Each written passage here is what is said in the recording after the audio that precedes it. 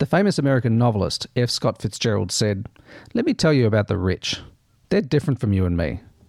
Hemingway, another famous American writer, responded, "Yes, they have more money."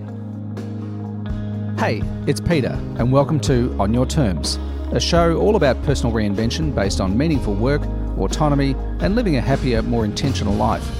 Ultimately, it's all about filling your backpack with whatever's missing so you can go and climb your mountain, where the climb is just as exciting as the peak.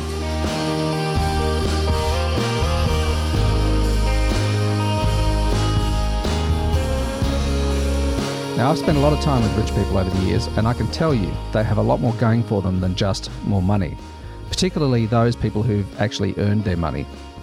What they have is a set of beliefs and habits that allowed them to amass their fortunes in the first place. These days, you can't walk through an airport bookstore without tripping over a dozen books on how to get rich.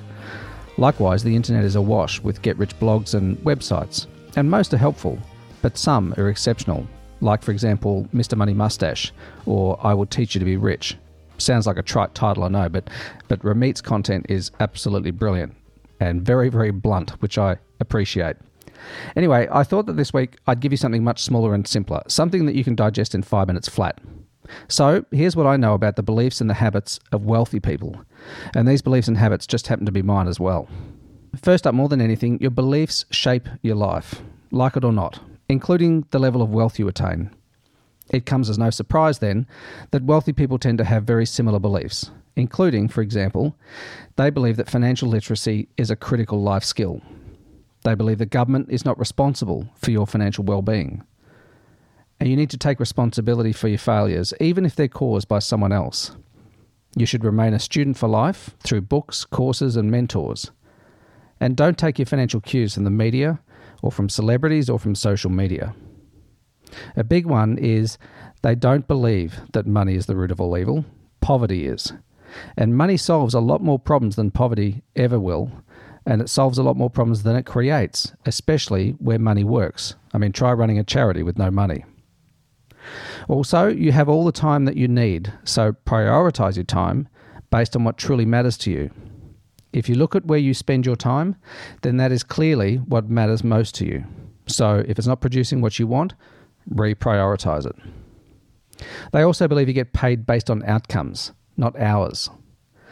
They believe that autonomy is more valuable than status, and that freedom is the highest form of status. Also, hard work is the only thing that you can control. You can't always control the outcomes, but you can control how much effort you put in. And do it when you don't feel like it, and remain consistent. They also believe that honesty beats sneaky tactics hands down.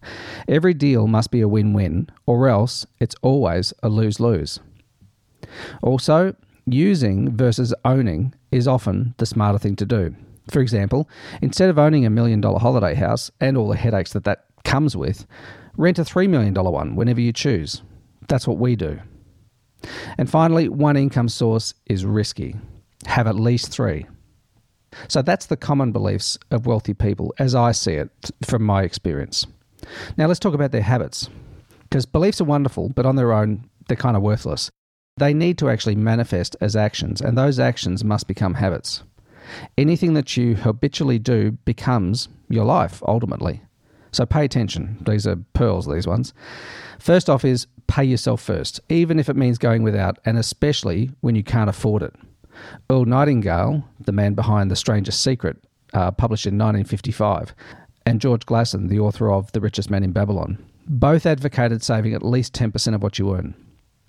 Secondly, invest in long-term growth assets like quality real estate and index funds.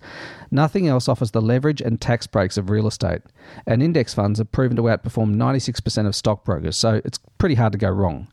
And be patient. By that I mean 10 to 30 year timeline. And with real estate, always look for ways to enhance the asset's value. Also, ignore the Joneses. Define success with your own metrics, and don't buy into this compulsory consumption nonsense. Live with fewer things, but own good things. They last longer, which means they cost less over the long term, and they bring you more joy during the ownership. Seek functionality and quality over confected value. Confected value is usually driven by brand perception. I'll give you an example. Victorinox watches are Swiss-made and they contain ETA movements, a company called ETA in Switzerland. ETA movements are also in Omega and Tag Heuer watches, but the Victorinox watches cost a fraction of the price. Another one, only take advice from people who have consistently achieved over a few market cycles what you want to achieve. Another one, be hypersensitive to fees. Even small fees, especially in managed investments, can kill an investment because they compound the losses. Be very careful who you spend your time with, because you will inevitably either sink or rise to their level. And guard your time like it's your most valuable asset, because it is.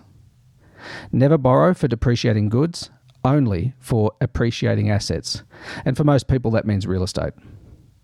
Leave yourself a financial buffer for emergencies and for market corrections. And finally, check your monthly expenses, especially things like direct debits, insurances, subscriptions, that kind of thing. Check them at least once a year and try and get a better deal each time you do a review. Now, I'm sure there are plenty that we could add to both of these lists. I didn't mention things like sleep, exercise, charitable giving, and a ton of other things. But really, 99.9% of people won't even do a tenth of these things. And for the cynical among you, remember, money is neutral. It isn't good and it isn't bad. It provides choices, that's all. And it amplifies outcomes. We owe it to ourselves and the people that we want to help to earn what we deserve. If you're not earning enough, look at your beliefs and habits and see how they measure up. The truth is, most of us can do better. Anyway, that's it for me for this week. This is episode number 61. So you'll find these two lists over at midlifetribe.com/61. And until we chat again next week, here's to living and working on your terms. Talk to you then. See ya.